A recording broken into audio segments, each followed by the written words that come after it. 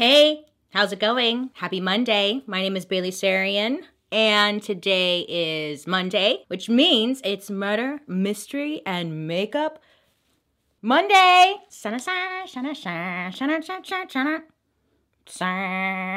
If you are new here, hi, how's it going? My name is Bailey, and on Mondays, I sit down and I talk about true crime story that's been heavy on my noggin, and I do my makeup at the same time. If you're interested in true crime and you like makeup, I highly suggest you hit that subscribe button because I'm here for you on Mondays. Okay, so today's story is about Bloody Mary. Bloody Mary. Do you know Bloody Mary? Well, let me tell you. The ritual of Bloody Mary is different depending on who you ask. But for the most part, sometimes at slumber parties, Halloween parties, or just a boring Wednesday night, adolescents or children would play a spooky game called Bloody Mary. What you do is you go to the bathroom or a dark room where there was like a mirror. Some players would be holding a candle or just have a candle lit. While looking in the mirror, they say the name Bloody Mary 3 to 13 times. The number varies depending on who you ask. So players of this game would look in the mirror and be like, Bloody Mary, Bloody Mary, Bloody Mary, you know?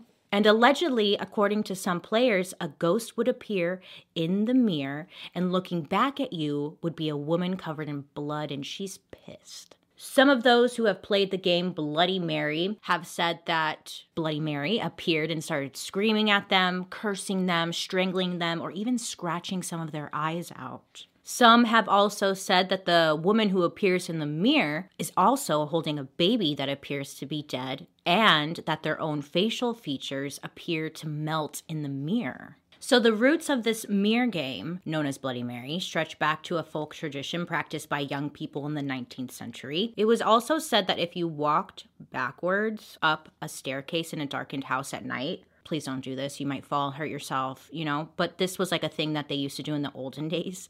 They would walk up a staircase in the house backwards in a dark room, and then they would look over, passing a mirror as they went up. You would see a reflection in the mirror of one of two things: the face of a person you were destined to marry, or a skull. If a skull appeared, that meant that you were destined to die before you got the chance to marry. This was another game kind of similar to Bloody Mary. So a lot of people ask, like, well, who is Bloody Mary then? Now, it really depends, again, on who you're talking to. To some people, it's a woman by the name of Mary Worth, who may have been either a Puritan woman who was tried and executed for witchcraft. And then some others believe that Bloody Mary may be a woman who was killed in a car crash. And then others believe that she's Mary, the Queen of England, and became known as Bloody Mary for the execution she carried out against the Protestants in an effort to restore Catholicism to England. Which one do you believe? We're going to go with that last one, Mary, Queen of England, because it has an interesting story to it. Mary was born on February 18th in 1516 in Greenwich, England. She was the only child of King Henry VIII and Catherine of Aragon. And when Mary was 17 years old, her father decided to end the marriage to her mother. And he said that the reason behind that was because he was frustrated that Catherine was not giving him a baby boy, a boy to one day, take the throne. King Henry VIII claimed that Catherine's inability to provide a baby boy was a sign of God's displeasure. So naturally, this left Mary feeling not good enough. She felt really bad about herself because she wasn't a dude, and her dad let it be known that he was disappointed he didn't have a son. So she's like, thanks. Makeup. King Henry and his wife, Catherine, separated. Mary was then forbidden from ever visiting her again. She was not allowed to see her mother. Henry, he was really interested in another woman named Anne, but she was not interested in being his mistress. Nay. So it's believed that's probably why King Henry separated from Catherine and was just blaming the baby instead. He's like, God told me, sorry. But what I'm getting at is Anne and King Henry, they would end up going on to be married. Now, Anne, she was actually friends to Catherine. Her name's Anne Boleyn. I'm sure you've heard of her. She was pretty famous. And there's so many layers to this story, so I'm trying to keep it simple, okay? Yeah, so this whole thing is scandalous. Scandalous. But not really, because it's the 1500s and people were like marrying cousins and stuff, so it was kind of like, I don't know. I'm sure it really wasn't. So he marries Anne and she becomes pregnant. Yay!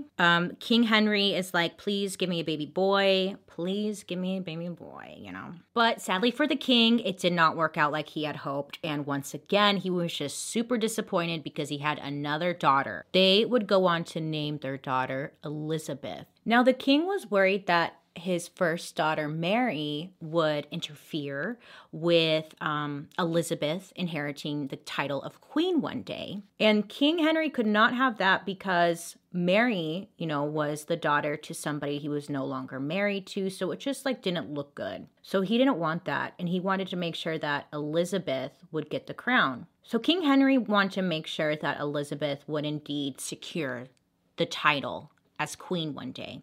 And in order to do this, he pressed Parliament to declare Mary as illegitimate and succeeded. Sorry, Mare, but you're out. Bye, Mare. In 1553, Catherine of Aragon, Mary's mother, she ends up passing away. Now, at the time, it was like a very mysterious death, and there were rumors swirling around that King Henry and Anne were both thrilled. Like they would just love the idea that she was dead because she could potentially interfere with just being king. They wanted her out. So once Catherine had passed away, that's when Anne decided, you know, I'm going to try and like make things right with Mary, make some peace, make her like me. So she attempted to do so, but Mary just wasn't having it, okay? And I'll tell you why. Let me tell you.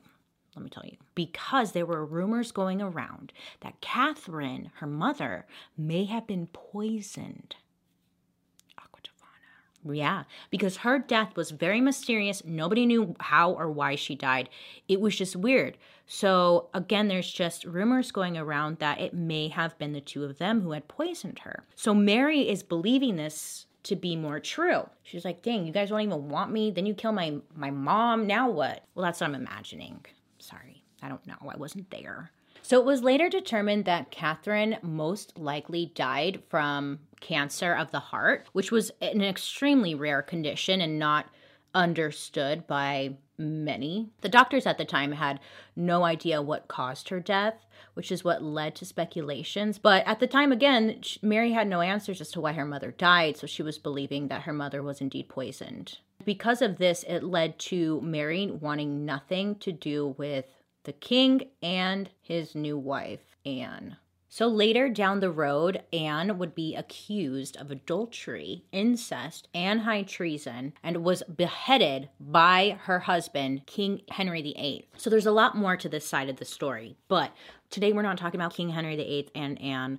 We're talking about Mary. So by this time, the damage to Mary's name had been done, and she stood last in line for seat on the throne. Chances of her becoming, you know, in charge is like slim to none. So since Mary's teen years, she had been plagued with terrible menstrual pains, which had caused a lot of psychological and physical stress in her life, which is super random, but like everyone in town knew Mary's business and that she struggled with her period. It just came with a lot of judgment from people. She has cramps, she has pain, she has mood swings, like everybody knew.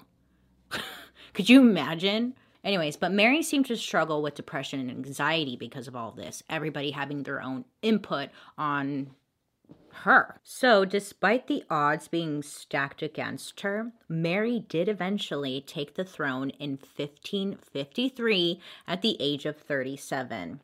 6 years prior to this, Henry, her father, had died. Mary knew that there was no time to waste, and she felt this pressure to have a baby and give the people like another king. Mary was set to meet Philip II of Spain, who was king of Spain, Portugal, Naples, and Sicily. So he was like super busy. He was a very busy guy. 2 days after meeting Philip, Mary and Philip would go on to get married. Now, Philip was much older than Mary. It was said that he was really not that into her. It's not funny. It's sad. But it was just, yeah. He didn't seem to be that into her, okay? But the marriage had been preceded by a long negotiation process. Like the royals don't get married because of love. They get married because it's like a business. It's like chess. Are you watching The Crown? I know. I binged it like the other week and it was so good. I had to just get that off my chest really quick. But Mary, she just wanted love. She wanted love. She wanted to love. She wanted to be in love. And because Mary just wanted love, she would become dependent on her new husband. Now, Philip, he fulfilled the negotiated duties expected of a royal marriage. And 2 months later, Mary's greatest wish came true. She was pregnant. Now, back in the olden days, we're spoiled now. We have this thing called pregnancy tests where you can actually find out if you're pregnant or not, But back then, they didn't. And doctors were not allowed to thoroughly examine a sitting monarch. Mary had the symptoms of a usual pregnancy, swelling of the breasts, morning sickness, and her menstruation had stopped. Why is menstruation just like such a gross word? But it does make me uncomfortable. Menstruation. It's just like menstruation. I don't know. It's just...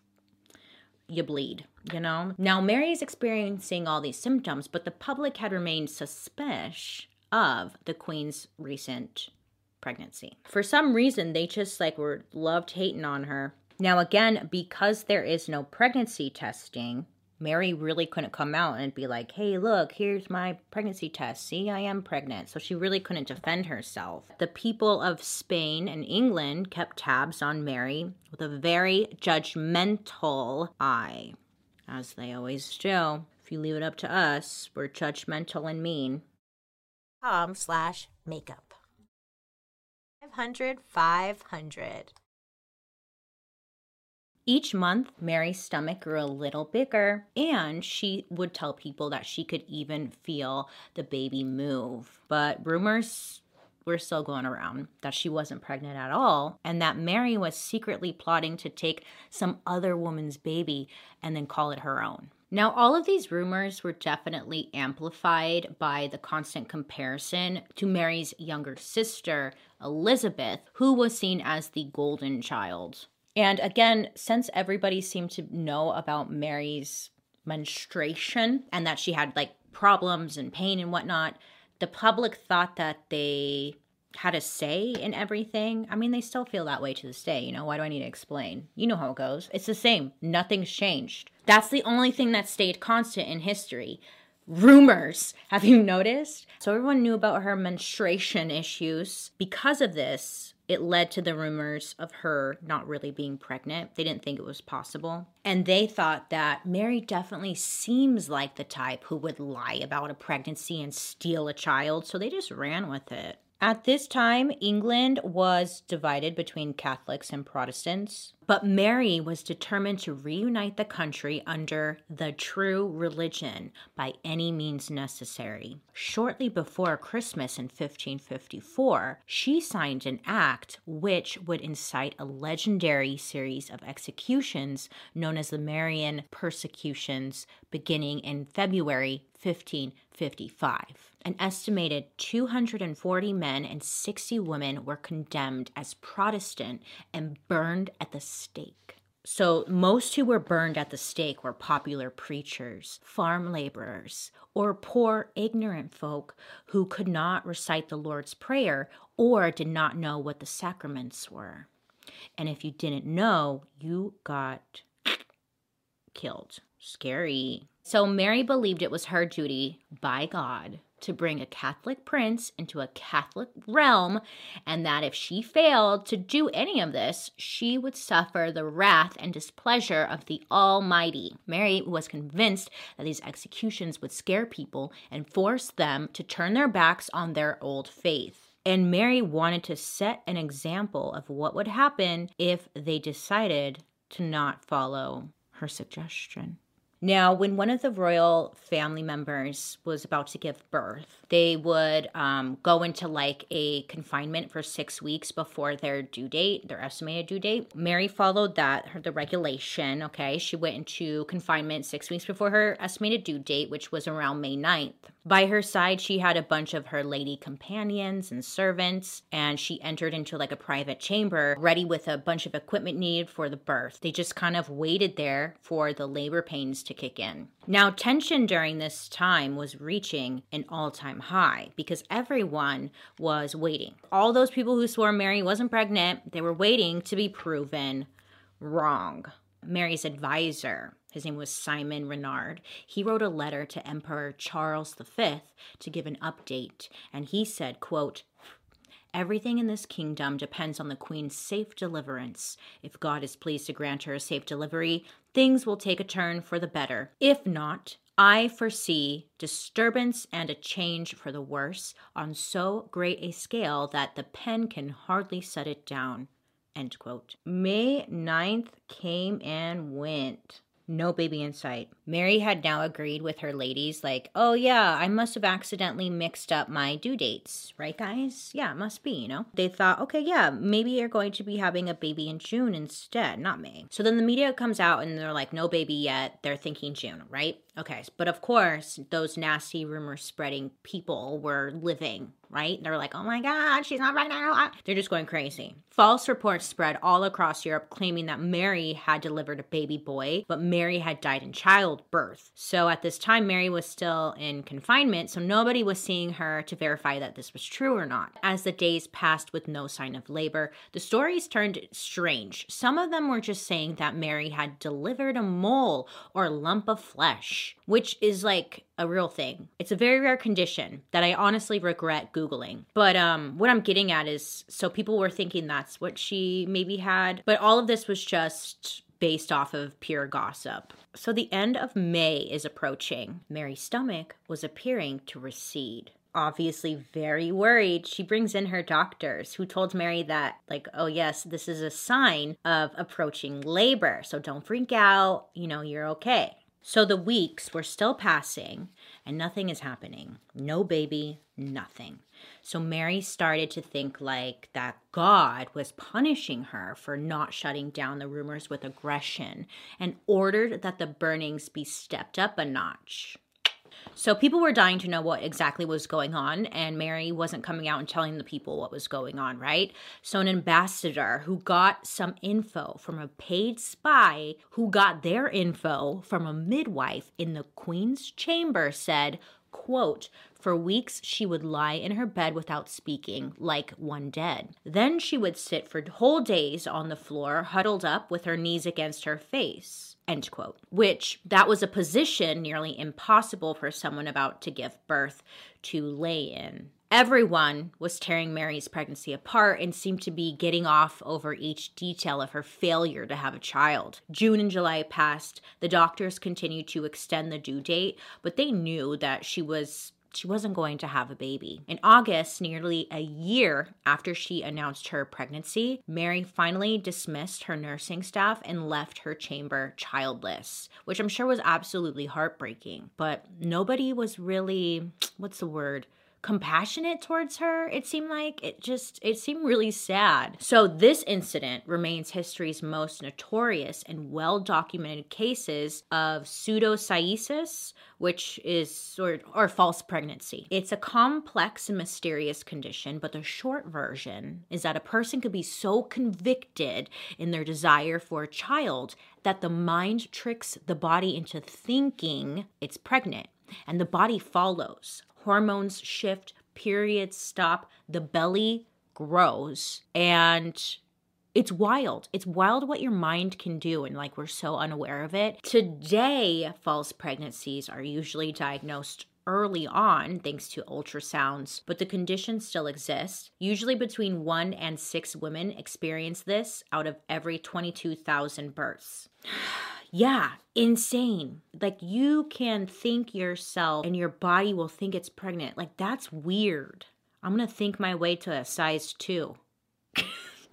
That's not funny. Mary moved forward, though, and she never acknowledged or spoke of the pregnancy again during her lifetime. But 2 years later, she believed she was pregnant again. This time, though, there was no interest in her pregnancy and no one cared, okay? Not even her husband seemed to be convinced that she was pregnant. Mary insisted to everyone that she had very, very sure signs of pregnancy and that she She was correct on this one. But this time, it was not pregnancy. Her periods had stopped because she had entered menopause. The following year, Mary died at 42 from what was believed to be ovarian cancer. And Elizabeth I would go on to take the throne, and like her sister, Elizabeth would send hundreds to be executed, but only Mary bore the shame for these offenses. Mary became the myth, the witch in the mirror, whose name can still be heard today, chanted by kids in a dark bathroom, all hoping for a terrifying glimpse of this ghost, with little to no understanding of the real story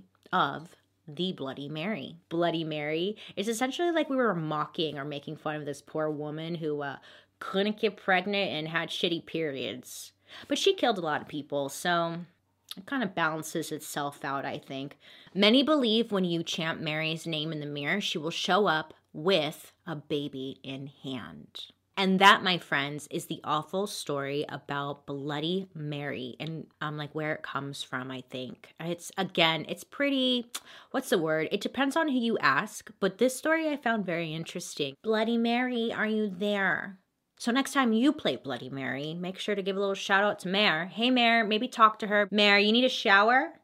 Mare? Thank you guys so much for hanging out with me today. I hope you have a wonderful rest of your day. You make good choices, and I'll be seeing you guys later. Bye.